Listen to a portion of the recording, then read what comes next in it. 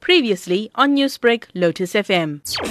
More parents have now gotten the message, and this is now, escalated to other parents. So most of the parents have kept their kids at school.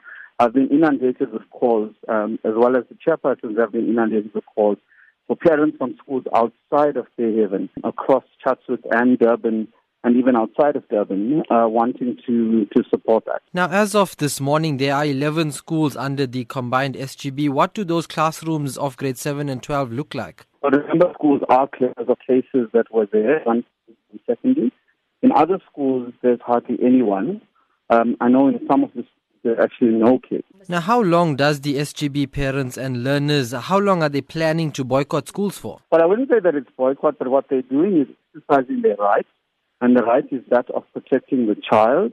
They're saying that parents will keep their children at home and use alternative methods of teaching until we have reached a peak and we see a decline in the number of COVID-19 cases.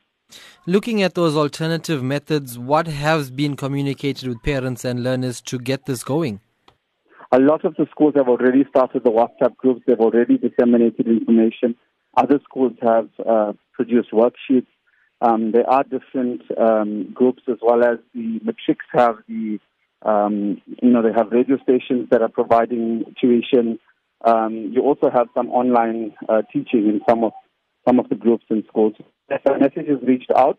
We've also encouraged for those parents that may not have access to phones and stuff, that they would get the worksheets, and we've made that alternative arrangement.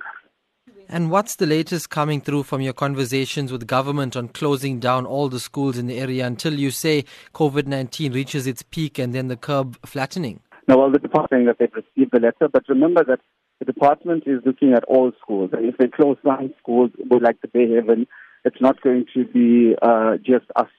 It has to be all schools. So they are not taking a stance of closing schools. They are saying that they sanitize, deep clean, but they haven't communicated anything with us with regards to our stance.